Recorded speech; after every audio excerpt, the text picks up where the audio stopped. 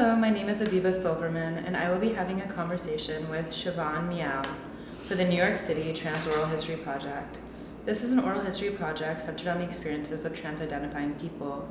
It is August 1st, 2023, and this is being recorded in the East Village. Hi. Hello. Hello. How are you? I'm great. I asked you how I should introduce you, and you had a few kinds of introductions. I was wondering if you could introduce yourself. Yeah, okay. The name I'm usually putting down now these days, because I've had so many in my life, is Sri, which is a Hindu honorific, S-R-I. It's kind of like Sir, but it doesn't really have a gender. And then Grimalkin, which is a word for an old cat, particularly an old female cat, elder cat. And then Melody is my female persona, and then Schlachthammer is from my anarchist punk rock days, this cartoon character I invented named Sledgehammer Sue, so it's a play on that. And then Meow is another pronoun that I use, which I use also as a surname because it's what my cats call me, and what cats call all humans, basically. They don't say meow to any other animal, only to humans, and it means, hello, keep your distance. But, when you really live together with them and they get to know you and everything, they drop the ow and just go, ma, which is mom, because that's what we are to them, big, stupid cats that give them food. So that's my formal name, but it's not like in legal. So it's Siobhan Meow is one of the pen names that most people know me as. And what is your relationship to cats? Well, I started rescuing them in the kind of mid-90s. I got into doing rescue work with them, and it just took a life of its own, and I became pretty well known for it. Even the New York Times magazine did a thing, about the squat and me with the cats, and and I actually spent 30 years doing that, so. But now it's it's coming to an end because it's I'm getting older, and it's I'm not going to be able to take care of the amount. I can't believe how many cats I used to take care of. How many were there? During 9/11, I had over 100 in my space, but most of them are passing through because they were being rescued off the street and stuff like that. But now I'm down to just the ones that have been with me their whole lives, and they're really not adoptable because of that, because they'd freak out if they went to a different place, Yeah. So that they like their territory more than even their human. They want to stay in their territory. So. Mm-hmm. And yeah, it was. In that process, I ended up working with a veterinarian, and I learned a lot of things. And I used to actually do ICU in my apartment, where I once saved a cat from hepatic lipidosis, which has a 50% mortality rate.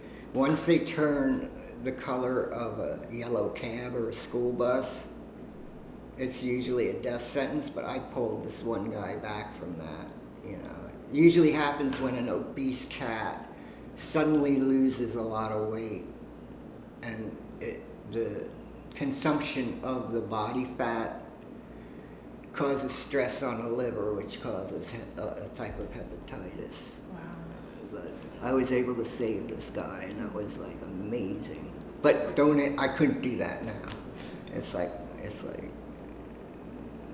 I can't even express their anal glands anymore, without getting mauled. So it's Yeah. And you mentioned that you were living in a squat at a certain time? Yeah, this building used to be a squat. When we opened this building, it was a literal ruin, okay? There was holes in the roof, holes in all the floors. There were 3 flights of stairs in a row missing. When it would snow all the way down from the doghouse all the way down to this floor. And it was quite beautiful. In the springtime, when it would rain, there was like moss and algae growing on the walls and stuff, and there'd be these rivulets like you're in this cave. It's so gorgeous. And when you say we, who are the other people that helped live here? All right, there was initially me and this woman named Geerta from the Netherlands. And then she recruited Steve from the school she was going to. And then we initially opened the building, and then gradually when people heard that we needed people would come. And at one point, it was almost like the United Nations here, because we had people from all over Europe, from South America, you know, coming and staying from all different parts of this country, different states, you know, either passing through or staying for a while and working. And, you know, it was just a wonderful time. Because what time was that? What year? This was we opened the building in 1988, November 1988. So we had to do this really harsh winter with holes everywhere and no windows and no heat and no water. How did you manage? There's these little rooms in the center of the building on each floor, and we would just go into the littlest, most weatherproof room and just huddle in sleeping bags. And we would go to restaurants to wash up. And, you know, eventually, as, you know, we started, you know, getting jobs and stuff, we would go to like public showers and stuff like that. But we went 17 years without heat. And I would say about 10 years without water, maybe a little less than that. I can't remember when we put the sewer line in, but we did that ourselves too, and that was quite a project.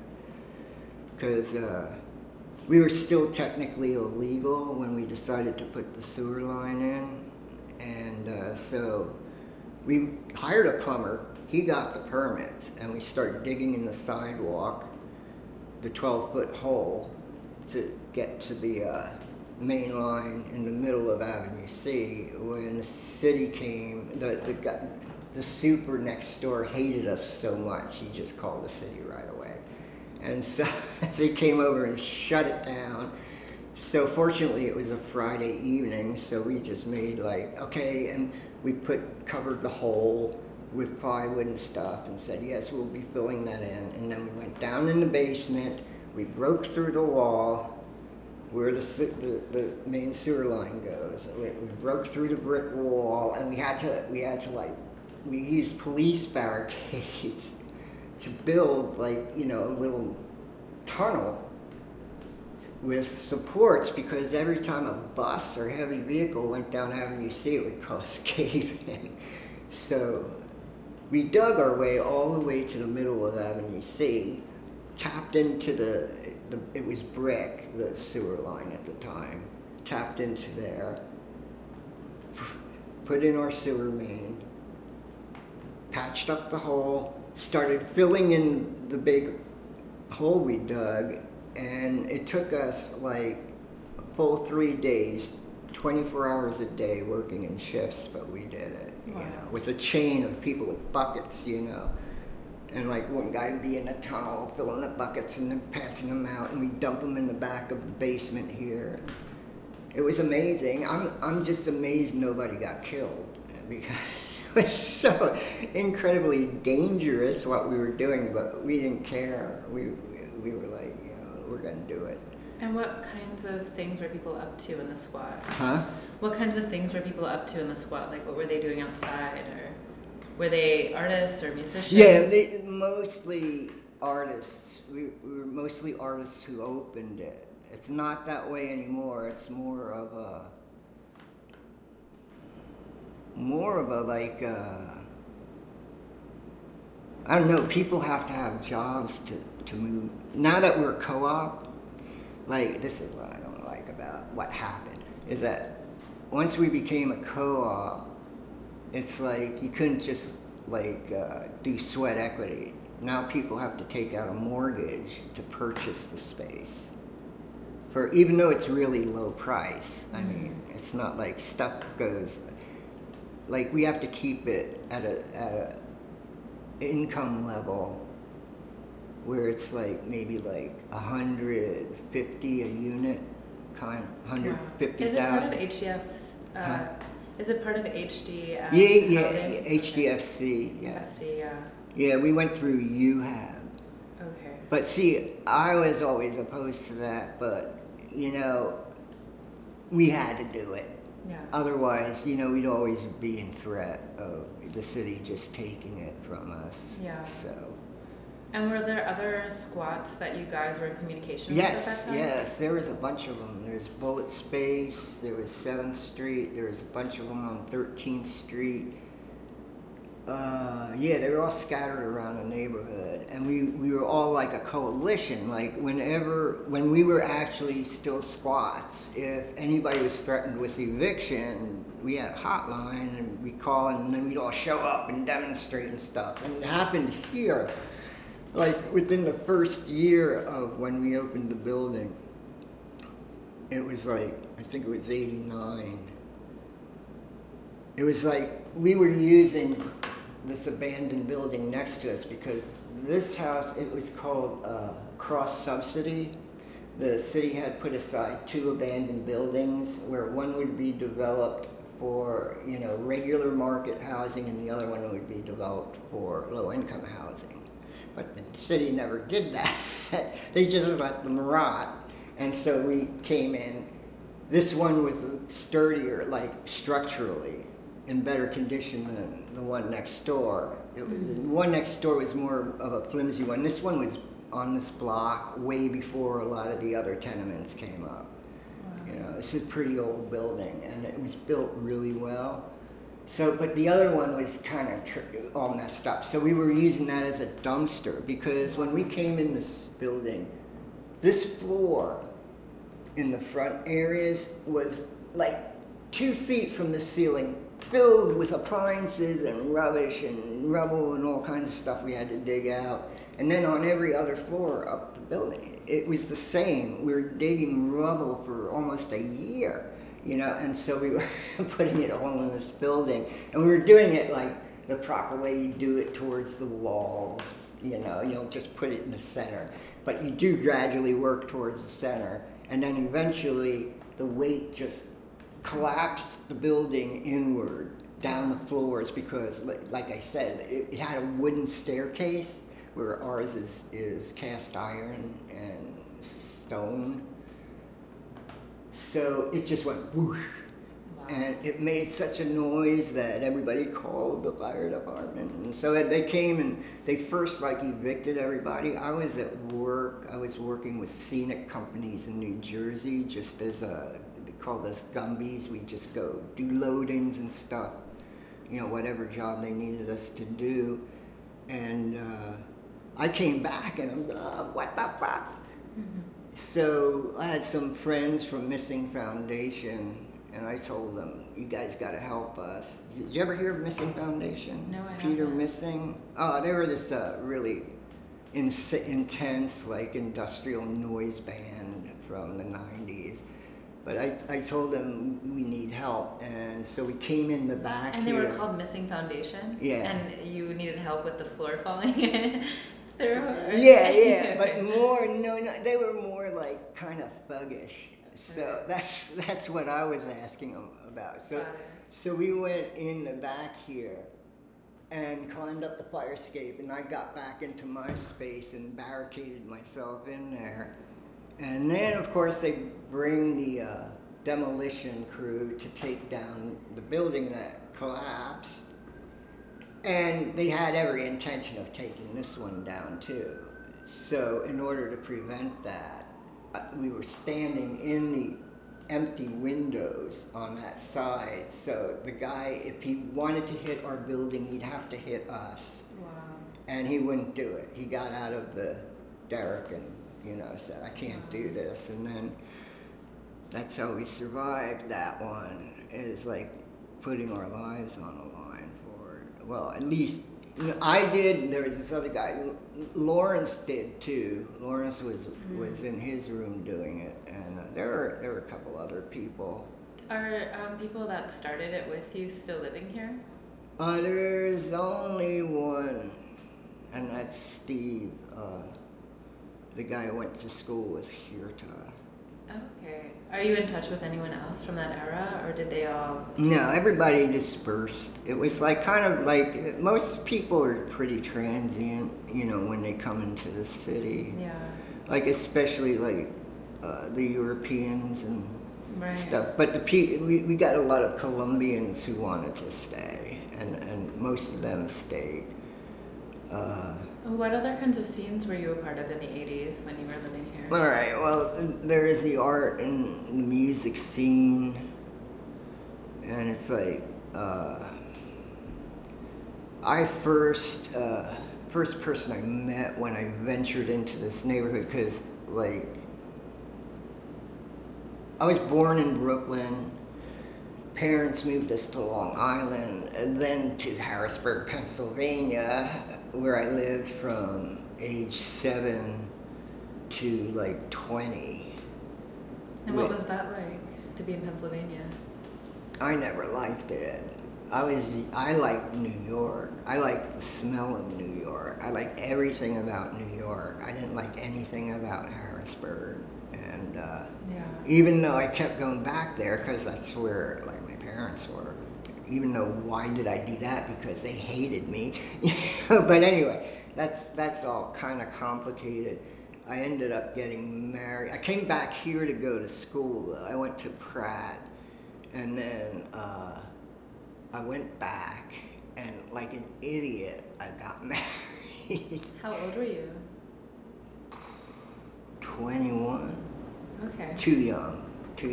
But it was because of the pressure from my parents. Were they very religious, or what was it? Yeah, stupid. Religious, Irish Catholic Republicans. My mother made us wear Barry Goldwater buttons when we were little kids in grade school, and anti-abortion fucking bracelets. I hated her for that even back then. So, was your childhood, did you have other people to connect to during that time, or? Not till I got to high school. Not till I started working at this pet store, and I was hanging out with people who worked there who were more of my political sensibilities. So what were your politics at that time? Just against the whole Republican fucking, like, remember Jack Webb's Dragnet? Oh, okay. That kind of fucking stupid. Just think of the mise-en-scene of that. Okay. Yeah. And that's what, there was a lot of that in Pennsylvania, and there still is now. There's a rebirth of it. So, no, I was like, more like into the hippie movement, anti-war and all that stuff. And anti-authority, basically, because that's all. I had been having trouble with authority like my whole life because of being trans, It's like I knew when I was 7 years old, but I couldn't even talk about it because I'd get punished, and it's like, you don't.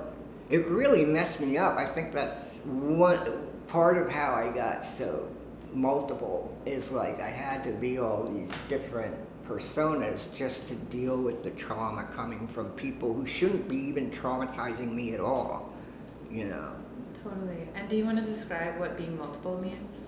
Yeah, it comes from dissociative identity disorder. It's one of the processes, I should say, that's a good way to describe it. One of the processes of dissociative identity disorder, which is a defense mechanism for extreme traumatic stress.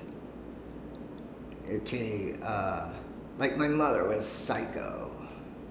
I mean, I remember when I was 5 years old, living on Long Island in Williston Park. 5 years old, she would make us all go to bed at something like 4 or 5 in the afternoon, and we couldn't understand that.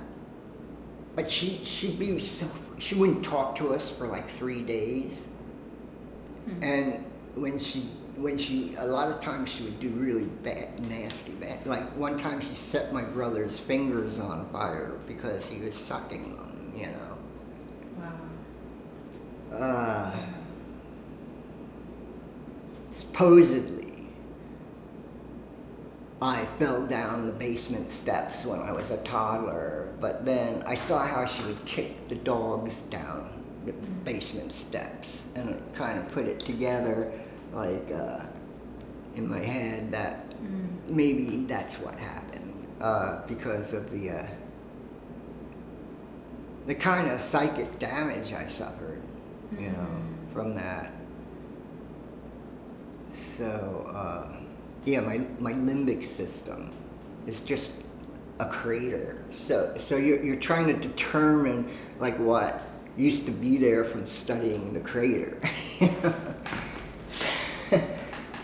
But anyway, so yeah, whoever I was when I was born, that person died. And so I had to reassemble for my entire life without having any fucking game plan or understanding about it. I had to assemble a persona, and it ended up being persona, or personas, you know, because I had to do it to survive. So I became really good at mirroring people.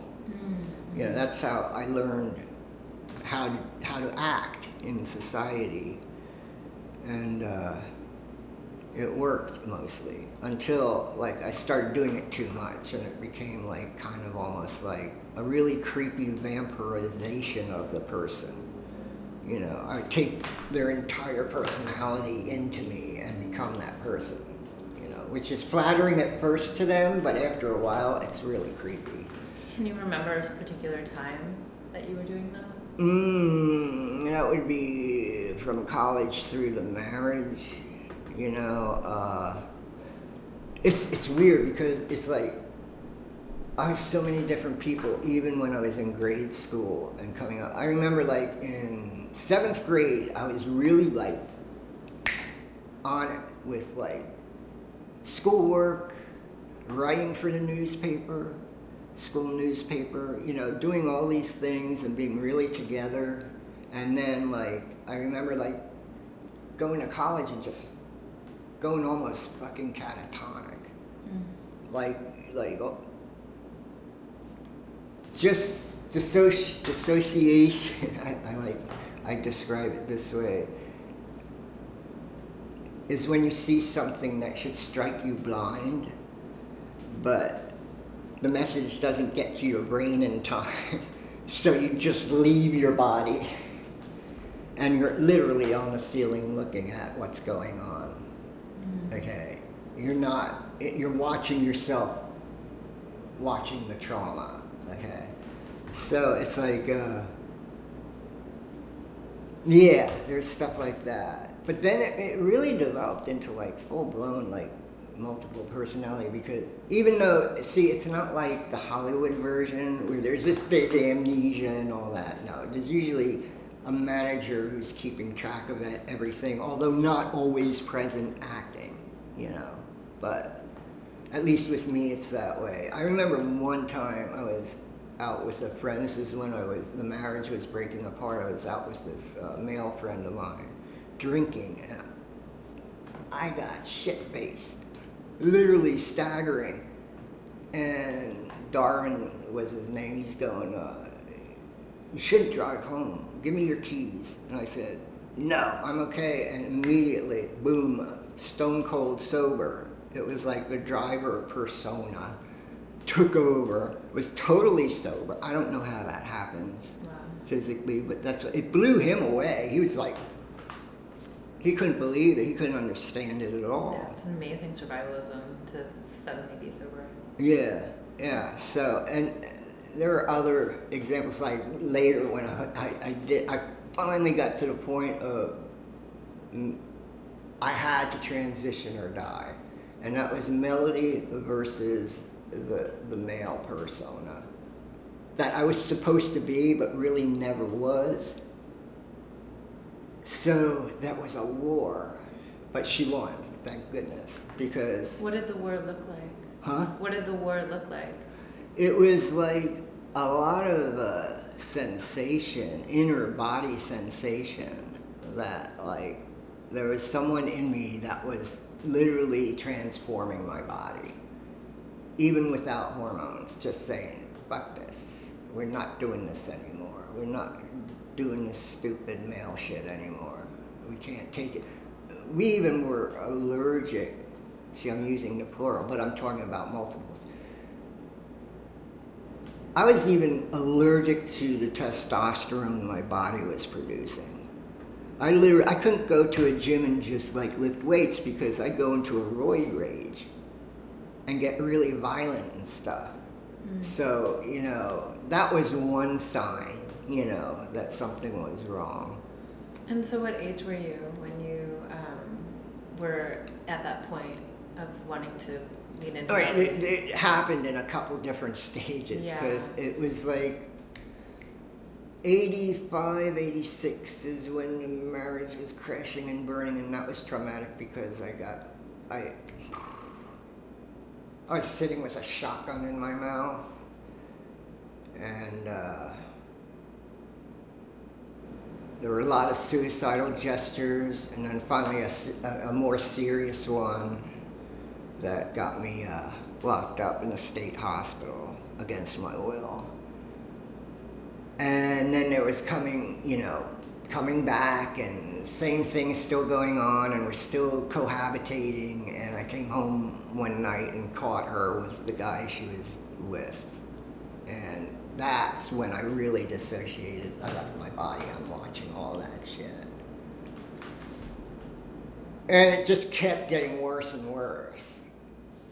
Until, like I said, it was institutionalized, and then like I finally came out of that, got a room in this little town by the river, a really nice room actually, in the Doyle Hotel in Duncannon, and I was writing a letter to a friend, and I go, you know, what Bill's problem is he's a girl, and that's when it like, boom, because I had been going through this all my life. It was like when I was 7, I had a crush on this cute guy in my class, got the shit smacked out of me for it, and then, you know, then I read about Christine Jurgensen and go, wow. And then I'd see like The Three Faces of Eve and go to the library. I think I was in 7th grade when I got the actual big fat book with all the jargon in it, and read that cover to cover, because I was interested, you know, what's that going on with me? But other than that, there really wasn't that much. I mean, to read up on or anything like that, so you're just kind of like floundering. So naturally, I'm trying to be normal, to get my parents' approval and shit, and get married and have a kid and all that stuff, but it was just... How wrong was it to get married? On the wedding day, my entire face broke out in boils. Okay, I should have paid attention, but no. That's the bad part of dissociation is that you don't pay attention to the pain when you should be. But anyway, finally, it hit me, like, because I was writing it down.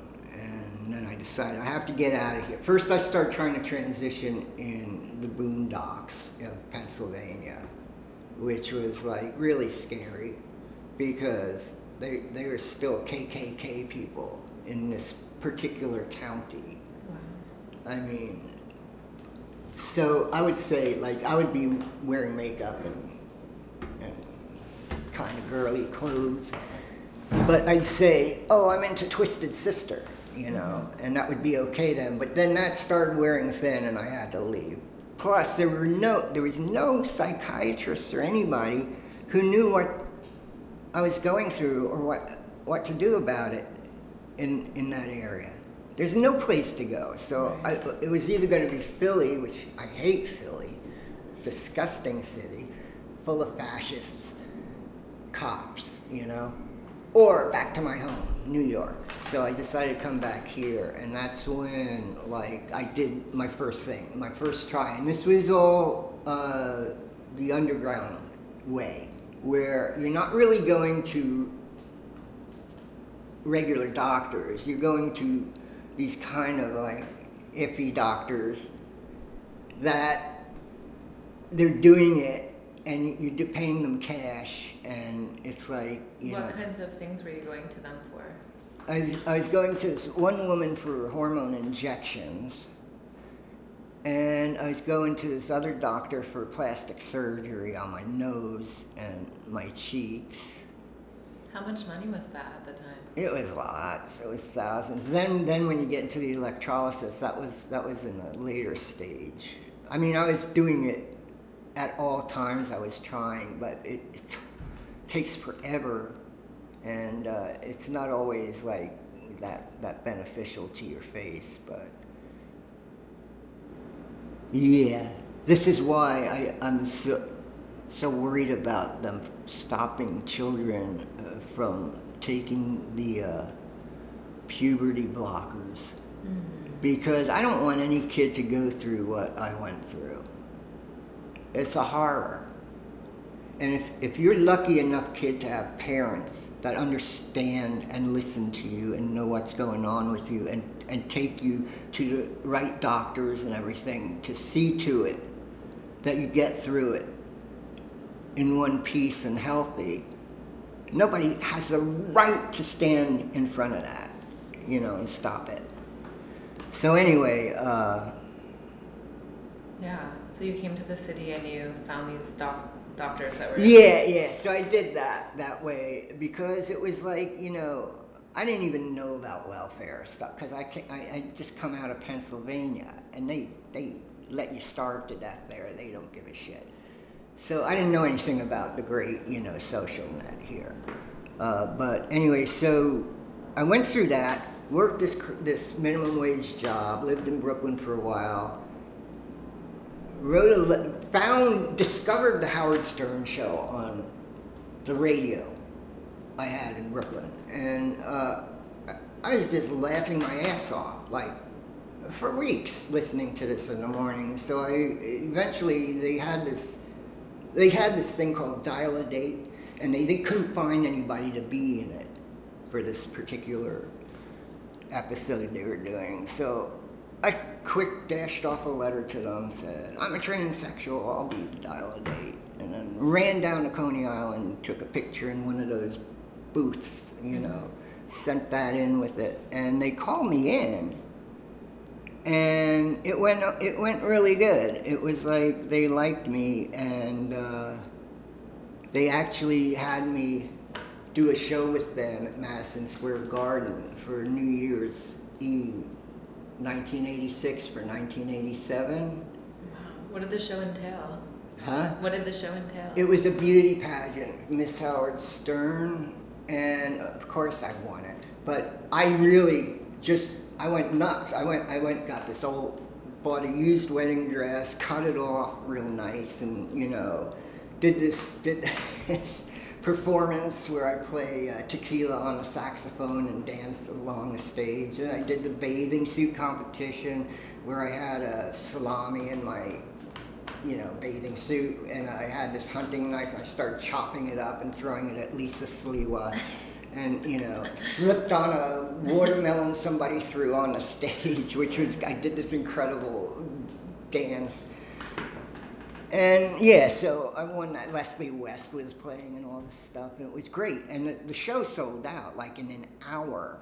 within announcement that tickets were on sale. So it was a pretty big thing, but I can't find a recording of it anywhere. It's so sad.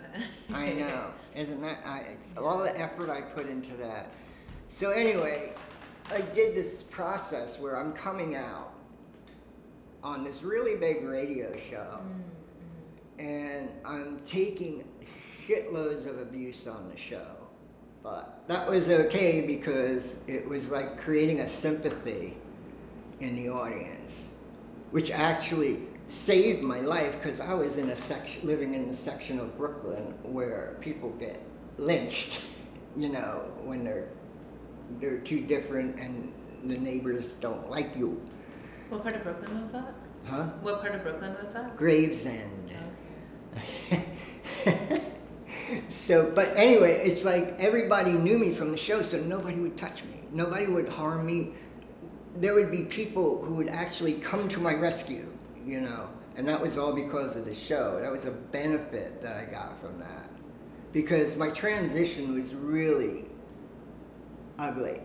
It was like, I wasn't like, I had met some like girls who were like, whoa, it's like Barbara Eden with a cock, you know, like I'm going like, whoa, how did you do that?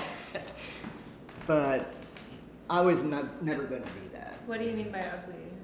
Huh? What do you mean by ugly when you said you're... By not like being the perfect girl. I mean, like I would used to walk, I remember like one time my daughter came to visit me and we're walking down the street and go, see that girl there? She's got my body. She got my body. And it's like, that's how I felt. I see someone who, it's from the mirroring too that I used to do. It's like, I used to like mirror women a lot. Like women who I thought were attractive. Now, my standards are not the same as everybody else's, you know, but. Were there particular... There were qualities that I saw in them that I thought were really cool, you know. What kind of qualities? Oh, androgyny was a big one. Like, Kimbra, who I fell head over heels, that's later, I fell head over heels in love with Kimbra Fowler. Because the first time we met was at ABC No Rio at a heel benefit.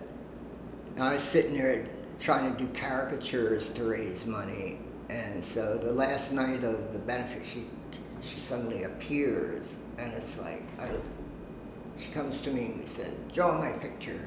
And I go, I've seen Satan and she is a woman. And Kimbra's like so cool looking. I mean, like totally has this masculine aura that's amazing. And I have a good picture of her on my phone. I'll show that to you later, you know, where it's like pretty close to what I saw when I first saw her. So I would really feel, and of course we ended up, you know, for 2 weeks, you know, messing around and stuff. And I went even further deeply into head over heels thing with her. Like literally, like the first night I spent with her, the day after, I was like walking, the sidewalk was like marshmallow. It was like, but anyway, that's pheromones. And I still had, you know, the gonads to create and the reactions. Like, you know, the thing about pheromones is you got to be really careful with them because they can really lead you down the wrong path. Like that was my first marriage. But with Kimber, we ended up being friends, you know, and stuff, and it's a really good relationship. But anyway, back to where I was. Yeah, you were talking about surgeries and kind of like modeling yourself after people on the street. Oh, right, with Wesser the Messer. That was the surgeon's nickname in the community. What were they called? Wesser the Messer. Oh, God, okay. So anyway, I survived that. And yeah, it was all like the black market drugs. I don't know. There was no other way to go. I mean, I couldn't afford like the real doctors. I didn't have any money. Yeah. Especially after electrolysis. Yeah, so, and rent and all that other shit. So, yeah, so like, I ended up homeless basically. I moved up to Manhattan to be near the radio station on Madison Avenue. So I was up on 89th and Broadway in an SRO called the Belnord, and that was pretty gruesome. There was this guy who was terrorizing everybody on my floor who was late with their rent. They hired this goon to terrorize people who were late with their rent. And so he started in with me, and we get into these real brawls. And I actually was the first, after the first brawl we had, I was the first one to call the police. So the police were talking to me. I got my story in first, so they took him downtown. And I went downtown too to talk to the ADA to make sure they prosecuted him. But then I'm walking back, and I used to walk, that far a lot in the city. But I would be walking back, and I was like really going like, that isn't enough. He's gonna get out, and he's gonna be up to the same shit again. So I got back to the Belnord. There was a window in the hallway that was right next to the window to his room. His door was locked, so I went in the window to his room, opened the door, called everybody on the floor. I said, let's throw all his shit out. Because he had a lot of shit that he stole from people that got evicted and shit.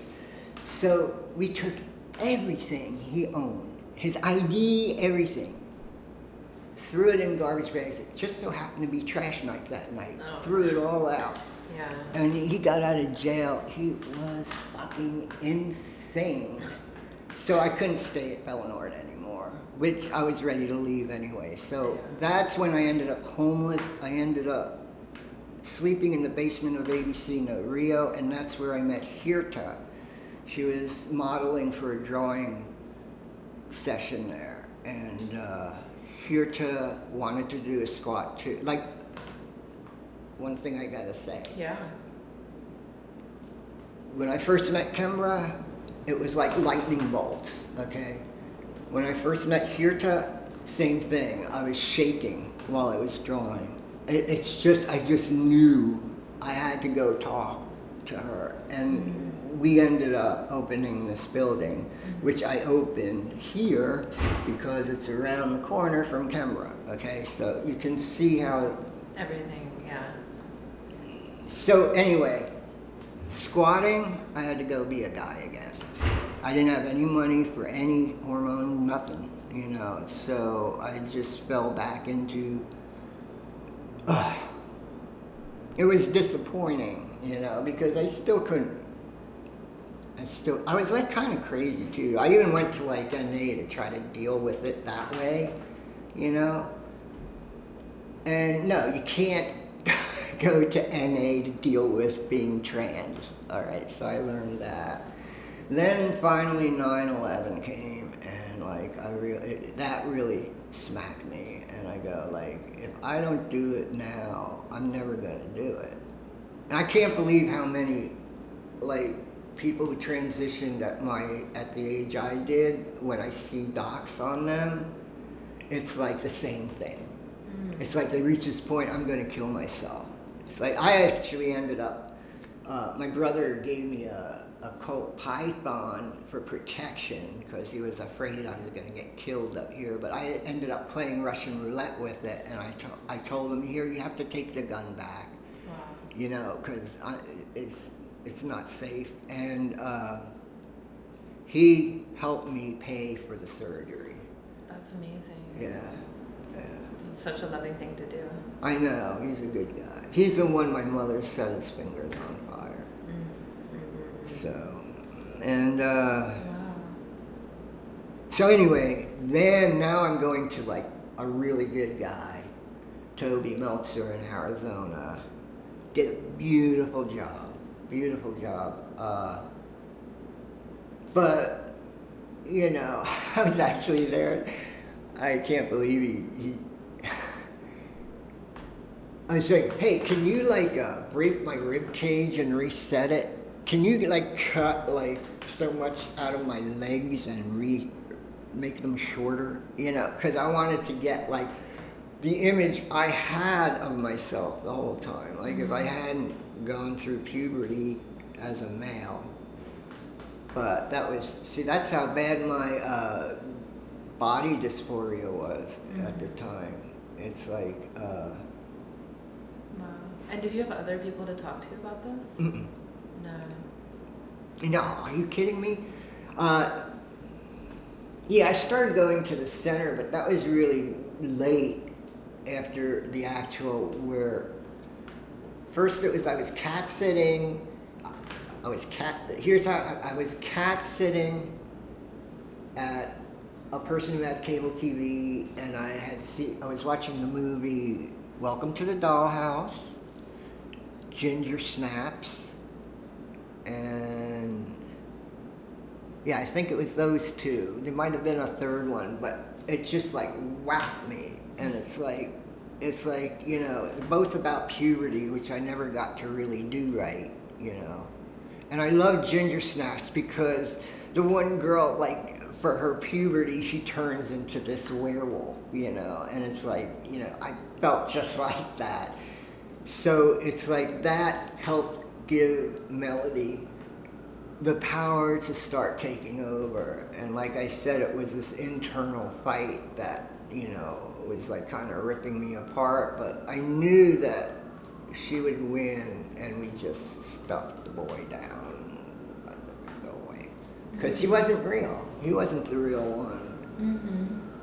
So then, you know, then it went through those other things. Like, I remember getting my whole beard waxed off and having someone film it, you know. Mm-hmm. Like, that was fun. But, you know, then I got the surgery, and it was so much better afterwards. It was so much fucking better. Like, better than fucking hormones. The first time I did hormones, that was great, because you're seeing things totally, you're seeing colors that you never saw before. Wow. It's like, you know. I've never heard someone describe that before. Yeah, that's what it was for me. It was like, it was getting my first bra. That was like really fun. I'm just this little kid, this little girl who has no parents, nobody to guide her. Mm-hmm. You know, she wakes up and she's like, you know, 30, and she doesn't know what 30 is. She's 14. Yeah. And then like so now, like my age now is more like 20 to 30. Mm-hmm. But I'm in the body of a crone. So I missed girlhood, I missed maidenhood, I missed motherhood, I went directly to cronehood, you know. But you mentioned you have a child, or? But as much as I wanted to be their mother, I wasn't. Oh, okay. Gotcha. No, I stayed home with the kids while she worked. But she didn't like that. Who's she? I'm not going to tell you. Oh, sure. It's my ex-wife. Okay, yeah. It was horrible. Yeah. It was hard. She didn't want to be a lesbian. I remember the first time I broached the subject, I didn't even want to mention trans. I said, "Would you have married me if I was black?" And she said, "No way." And I knew then, okay, this shit's over. It's going downhill. But because of the kids, you're hanging on. It was terrible. I had to just leave the kids with her, even though she wanted me to take the kids. I had to leave them with her because they would have been put in social services, you know, being homeless, you know. Do you have any relationship to them now?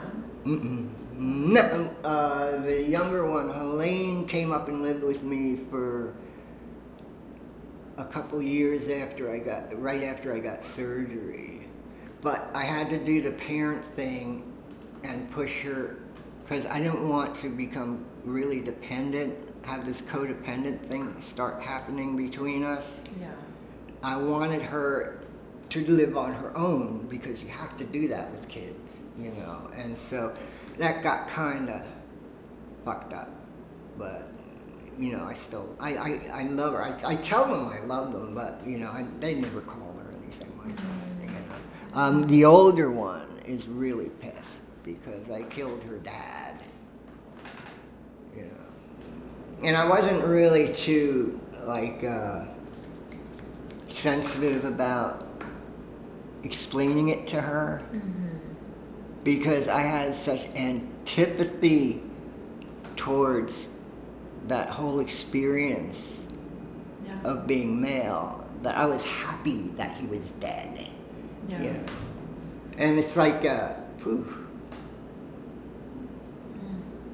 But she didn't take it right, you know. Of course, you know, she loved her dad, you know. The younger one didn't really know me that well because she was only about 2, I think, when I left. So. Yeah. And while living here throughout the years, what types of jobs did you have?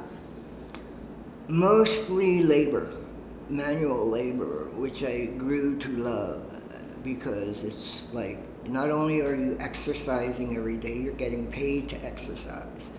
So I liked working the set companies. I worked moving companies.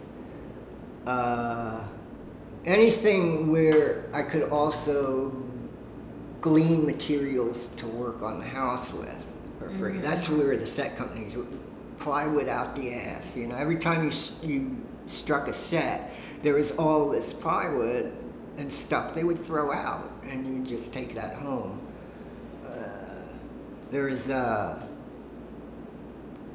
I've done short order cook, like at a Bob's Big Boy type of restaurant, you know. Never thought I'd do that, but I got really good at it. Donuts, making donuts on the graveyard shift, you know.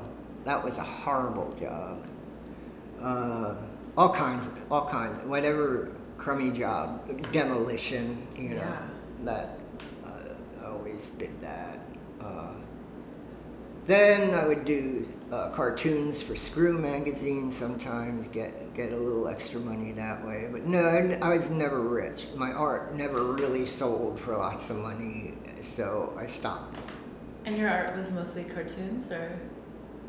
No, it was all kinds of stuff, but cartoons paid, actually.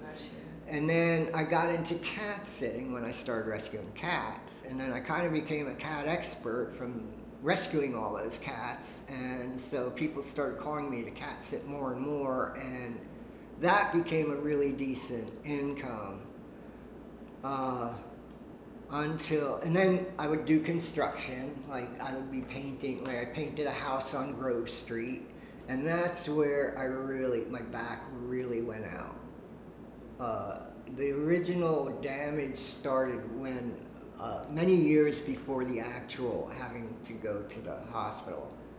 But it was like, we had found this giant column that we thought we could use for support for the floors. Where you don't want to have a dividing wall, you want to have like open space, but you need these columns with a beam to. So we found this giant cast iron column in the rubble of a building that had just been demolished up Avenue C. We took a shopping cart, we put this gigantic, heavy monster thing on it, and we're wheeling it down Avenue C. There's something like 6 or 7 of us all around it. I'm like holding the handle and steering it, and then all of a sudden the thing starts crushing, and the column is appearing, it's going to roll off and roll into somebody's car. Oh, God. So everybody runs away and leaves me holding the damn thing, and I'm there trying to like wrestle it to the ground so that it doesn't roll and get us all arrested. So that was the first thing that I knew, oh man, I think I fucked something up, okay? And this is like, I'm talking, the work I did, I would be carrying girders and joists, like 12-foot joists on my shoulder, 10 blocks from a dumpster. Wow. You know, so it's like, that's the kind of work. 100-pound bags of concrete. That's why I said I had to be the guy again, you know. So I'm doing that work, but then the real killer was I'm painting this house on Grove Street, and I'm doing a really good job, but I'm standing on a stoop one day, and I start to walk down the stoop, and it feels like someone pushed me. I swear to God.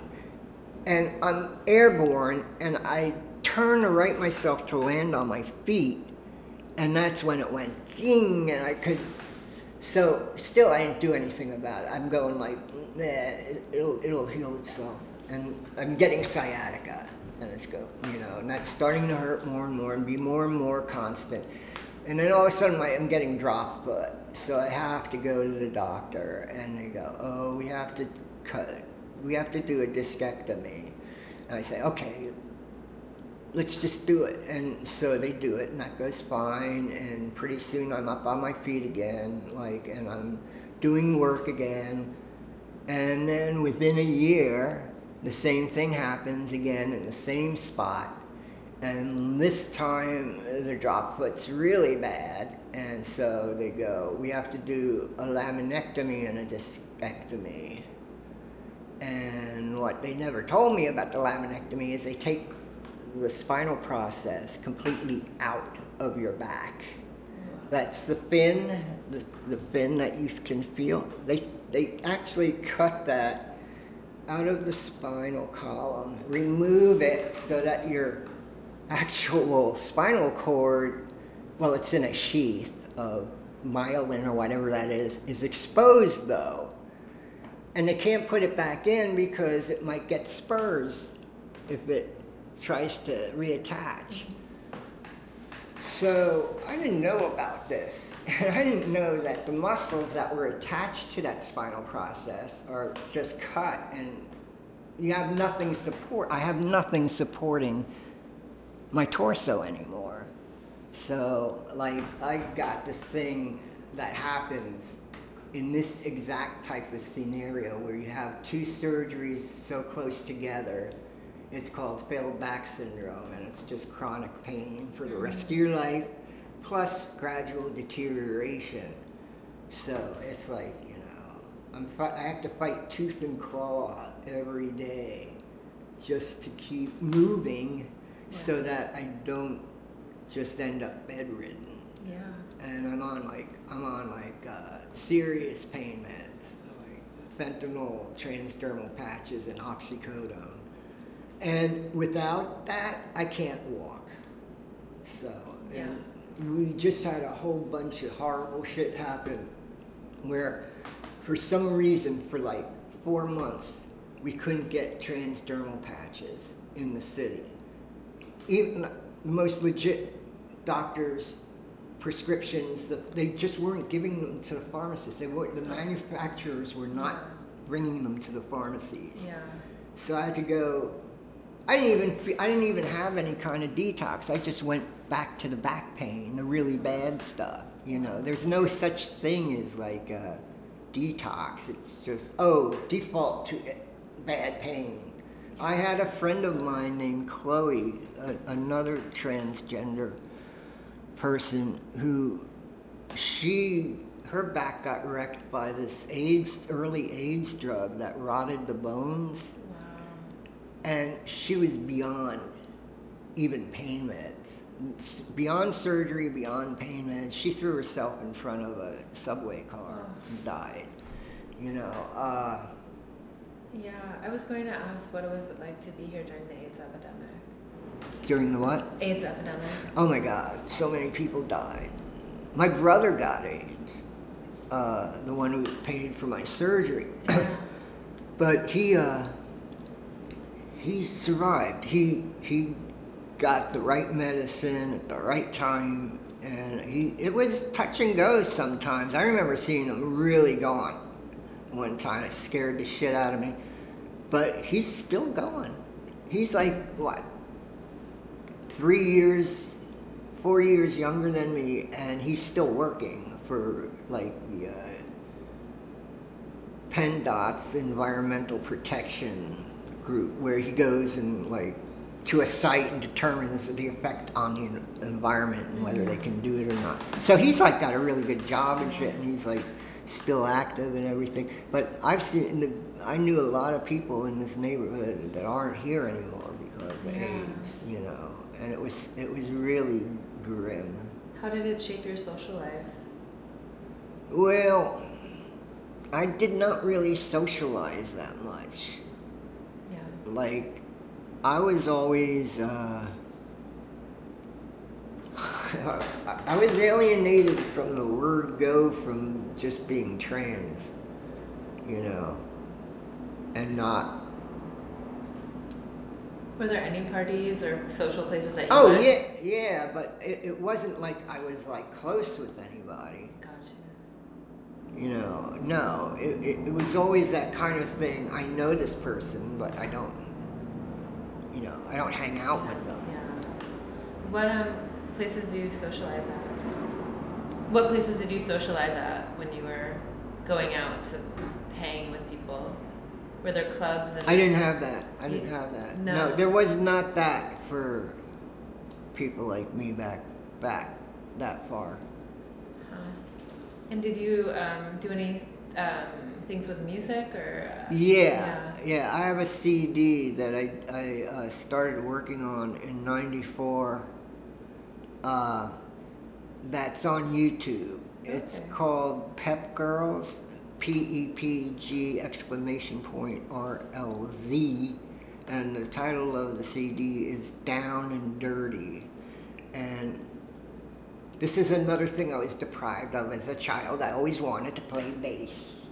My parents wouldn't let me have a bass. They made me start with clarinet, and then I bought my own saxophone with my own hard-earned paper money, you know, because I hated the clarinet. And but I didn't like the sax either. I wanted to play bass, and so finally I got myself a bass and an amp and all that cool stuff. Yeah. And this is Melody's realm, and I learned to play the bass in 1 year well enough to write all the music for the CD, and then the lyrics I wrote, you know, too. And then what was left was like, we finally found drummers are the hardest to find. This guy from Canada, I used to work for Mark Kostavi, I forgot to tell you that too. That was my art job. I was a studio assistant, but I hung out with his brother a lot, who had a punk rock band called Youth Gone Mad, and we used to tour different states, like in this area. And I would play the pixie sax, which was just a mouthpiece, you know, because that's what I wanted to do. But once I got the bass and I wrote all these songs, Paul happens to be a brilliant fucking musician and engineer. So he did the sound. We got this drummer who, I don't know where Paul found, from Canada somewhere, and Jack Pedler was his name. I had this little beginner drum kit that I got for real cheap from a friend from Kimbra's band. And so we laid the tracks, the bass and the drum, all in one go. And by the time we were done, Pedler had beaten the rims of that drum kit oval. So that's how good he was. And so we laid that. Then I went to all the friends of Kimbra's musician friends, and also some that I knew, like Simon Chartier was one of the first people I met when I moved back to the city. Got all these different guitar players to do, Jeff from our house did all the rhythm guitar on every track. But then I got all these individual, really good lead guitar players, like Samoa, Phil Caivano from Monster Magnet, and Simon Chartier, just a bunch of different people with different, wildly different styles of music, each doing a song as the lead guitar. And then we had to fly the whole thing to California to this vocalist, because I was at the time had no confidence in my own ability to sing. So we had to get a woman who could sing all the songs. Although we have Kimbra on a couple songs on that CD too. So it turned out really good, actually. It turned out really, really, really good for a beginner project. And now I want to do another one before I die, where I sing on it. And I've been singing and dancing in the street ever since my last cat died, the last cat that died in my house. Because when I grieve, I have to. See, music I use now to combat the chronic pain, because it always worked. I remember when I was playing the bass and I'd be leaning up against the cabinet, the vibration would go right into that little wound in my spine and go right up to my brain and just endorphin city. You know, so now I want to do like this album that will create endorphins in people's heads that will kill their chronic pain. I love that. Is there, do you want to collaborate with anyone, or? I want to. I don't know how to find people now, because like the first album was 30 years ago and none of those people are around anymore. Yeah. And this is what I mean about socializing. You can't really socialize because people have their own lives and they disappear eventually. So it's like nobody's in it for life, you know. So it's I need a drummer, I need a bass player, preferably who've been playing together for a while and are really good with each other, and a lead guitar player, and also a sampler, a person who knows sampling and sound engineering. Yeah. Because there's things I want to like make a rhythm out of the MRI. There's 8 hours of MRI sounds some genius figured out how to record and put on YouTube. And I want to take that and sample it and break it down into all the different sounds, and then like tweak it, make it, tone them, and then compress them, and then create a drum machine with those sounds, but still have a live drummer playing with it, you know. And then, see, the whole thing's about the funk stick. You know, I got into, like, Parliament really early in college, like George Clinton and the Mothership Connection and James Brown. And so there's the funk stick. It's like, I describe it. You gotta watch this funny video of Grand Funk when Mark Farner, he's jamming this song they're playing in Hershey, Pennsylvania, at the public television station there back in the 70s. All of a sudden you see Mark Farner get hit with the funk stick. He just like hits the synchronization while he's playing and singing, and all of a sudden he just goes stupid, you know. You see it in his face, and he's in ecstasy because he just got an endorphin burst, you know.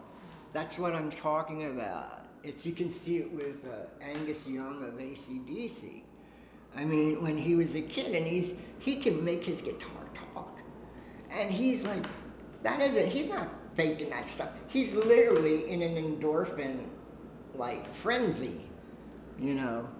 And he's stomping around. He's walking on his knees, you know. It's like, wow. You got to see it to believe it. And you know, anybody who's done it knows what I'm talking about. It really hit me when on the very last song on the Pep Girls CD, I did that with Tia Sprocket. She played with Luscious Jackson and Sex Pod. And then she went west to try to do some country, but she's another like genius musician. She's a lesbian. I was still in my guy body. I had a huge crush on her. Nothing was ever going to happen that way. But what was better was it happened musically. It's like, I was always playing rote, really stiff, what I memorized, okay? I couldn't really like ad-lib it or, you know, improvise that well. But when Tia played with me, something about her guitar, the way the way she was playing, it just like, boom, all of a sudden I'm just loosen up completely and just rolling with it. So you have the first track of the bass I did with her on drum, which was really rote. But then the second one I did, because we did two bass tracks. Second one I did with her playing lead guitar is where I loosened up finally. Mm-hmm. And that was like pure orgasm. You know, it was beautiful. Wow. Better than any sex or any of that. So I never really thought too much about sex after that. You know, that kind of experience was so far superior. And I want to get back to that again. I really hope you can. Yeah. Just got. I know I can sing. I've got so many covers now I can do. Like I can sing Zombie, you know, no problem. I never thought I'd be able to sing that song, but it's like, must be my Irish alleles that can yodel like that. How does it go? How does Zombie go? It's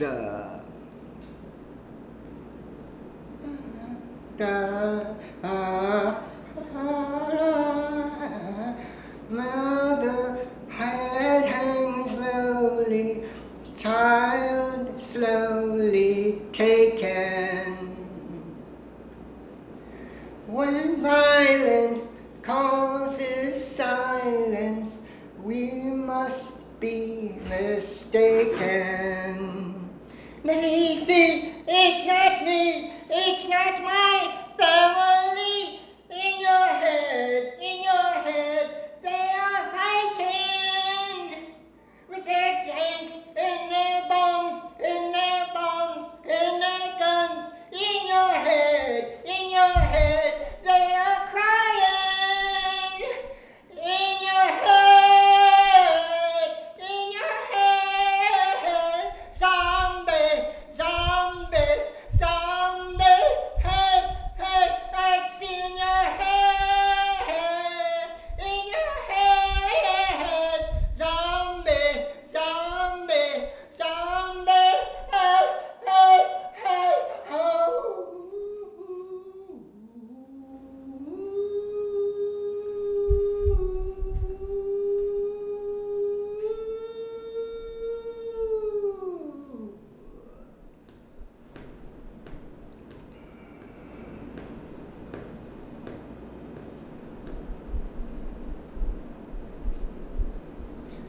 Another mother's breaking heart is taken sober.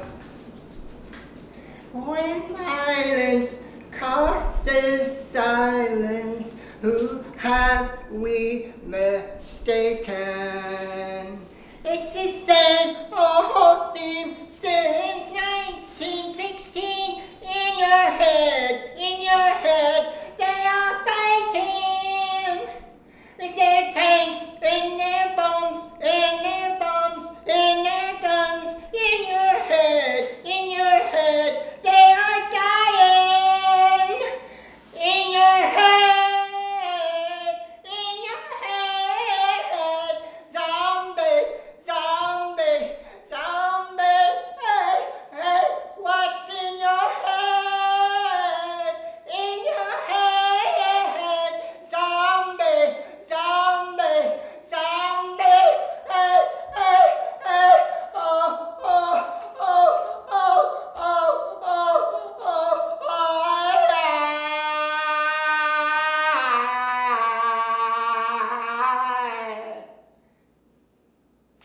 Wow, thank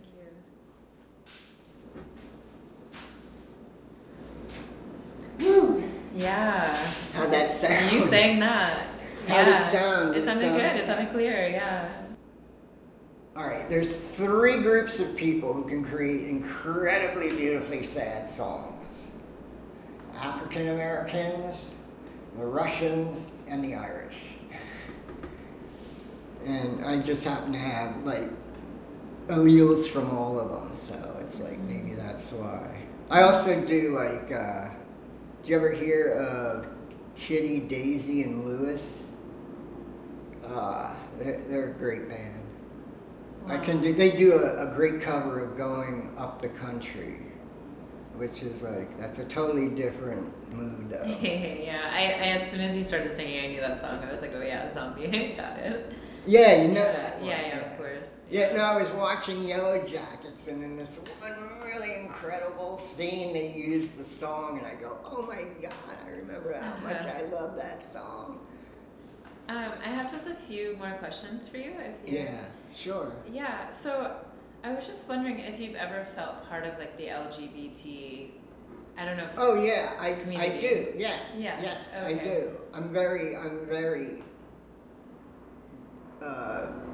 there to defend it at all times. Yeah. With my body, if I have to. It's just that like I've never been, because of the dissociative disorder, never been the type that actually socializes or plays the politics and the drama and stuff like that. Yeah. I actually am very uncomfortable with it. And how did that play out when you were in the squat, since there were so many people? Not the best loved person here, even though I opened the building. It's like we've had our differences, but it's like I've learned to like not let it go anywhere. Definitely. It's like yeah, there's some pretty gnarly, nasty shit, like things written on the blackboard and stuff like that. And, you know, but the word is betrayal trauma. That's the other thing, you know, of which I have a lot of damage from, you know, mother, wife, people I work with. But how much do I contribute to that? Well, it's not always something I can. It's like being autistic, you know. It's like, yeah, okay, maybe you're scared of me because I'm throwing different genders in your face all the time, you know. Like what I just did. I mean, I used my male voice combined with the female voice to do that song. And I think that's fucking incredible. Even I don't know how it sounds because I'm just singing with the music, you know. But if I'm doing a punk band, the reason I figured this all out is because I realized, like, when I go to these gigs in the park or a gig in a club where I'm in the audience, I can scream and sing louder than the loudest amplified band without a microphone. So I should be able to do this. Wow, yeah. And I was wondering, you know, you told me when I first met you that it was really important to you to leave this record, and I wanted to know more about. Yeah, because the most important thing is that I don't know how to. I'm very upset at what's going on in this country. I never, even in my worst days, it wasn't this bad. I remember when I first started transitioning in the city, my friend got me a bus person's job at the Museum of Modern Art.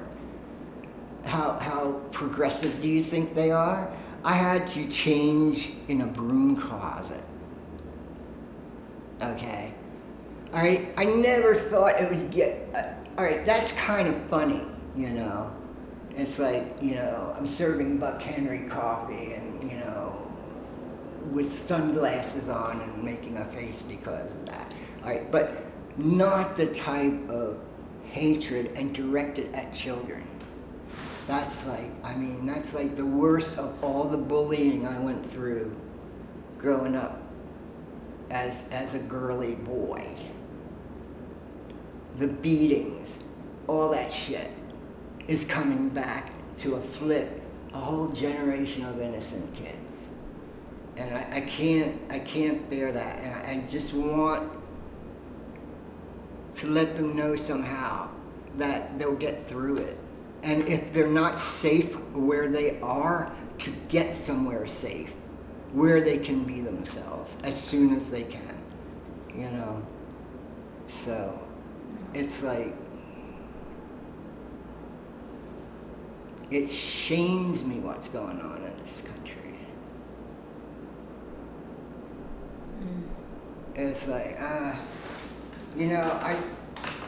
like I said, when I was taking all the crap on the show, I was doing it in good humor, because it's like, it was bringing attention, because, and bringing sympathy, because this is, even though, I mean, in real life, like, he wasn't really being mean, it was just a shtick, okay? But the thing was, it like brought attention that wasn't there before, and a different kind that wasn't there before. And then the next thing he had, Morton Downey. Do you remember that talk show guy? Smoking cigarettes the whole time. He started having transsexuals on every show. It was like, he was like Maury Povich or Jerry Springer type of guy, Gotcha. a predecessor to them. And he'd have transsexuals on all the time. And then it became this thing. It just gathered its own, like a snowball. And then eventually you get to RuPaul's show. Mm-hmm. And it's a beautiful thing. It's going on everywhere. Everybody's like, hey, we finally made it. We can get married.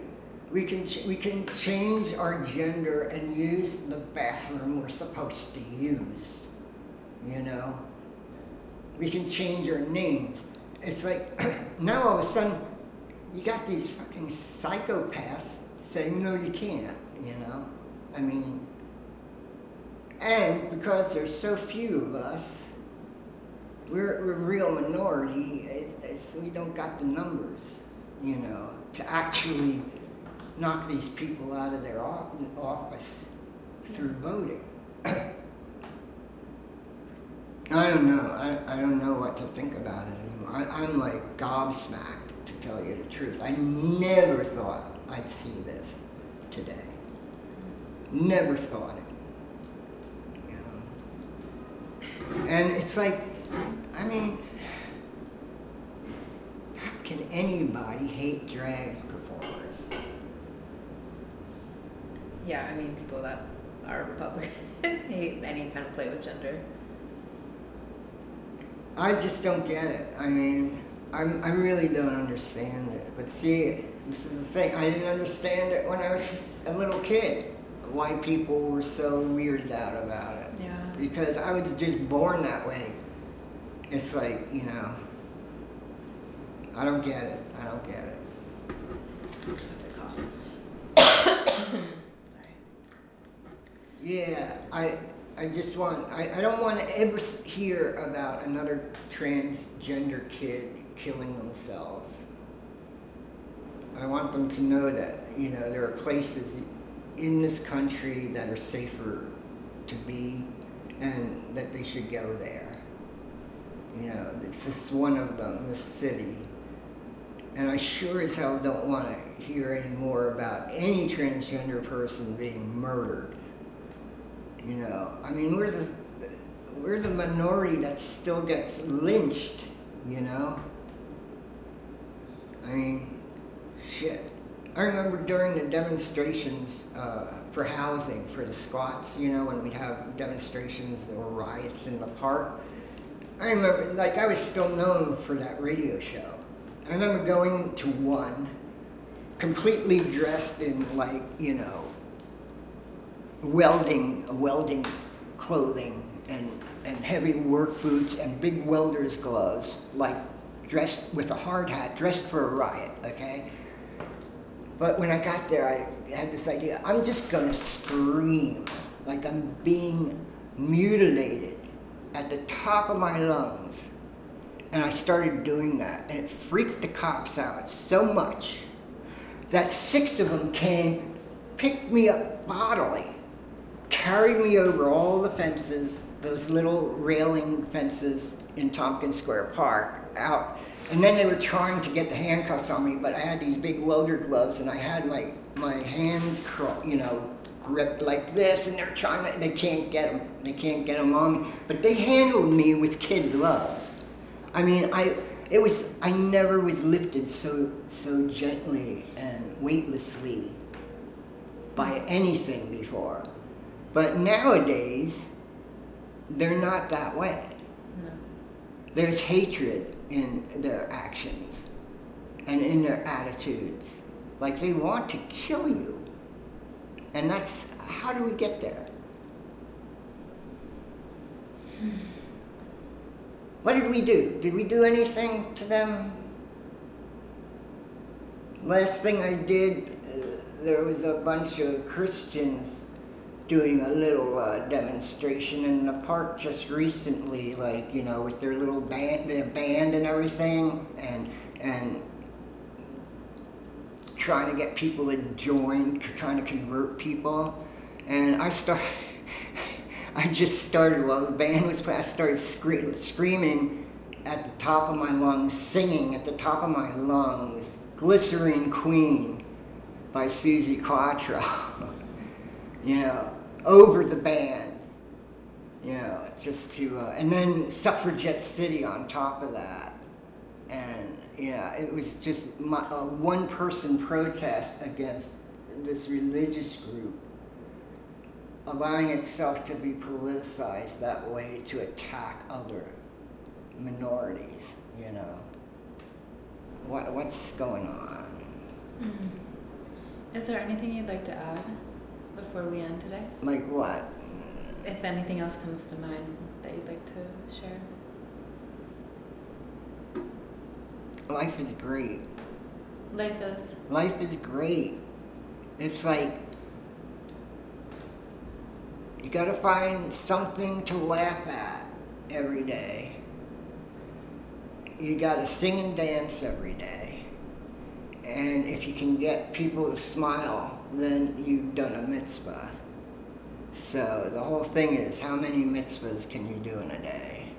And a mitzvah a day keeps mental illness at bay.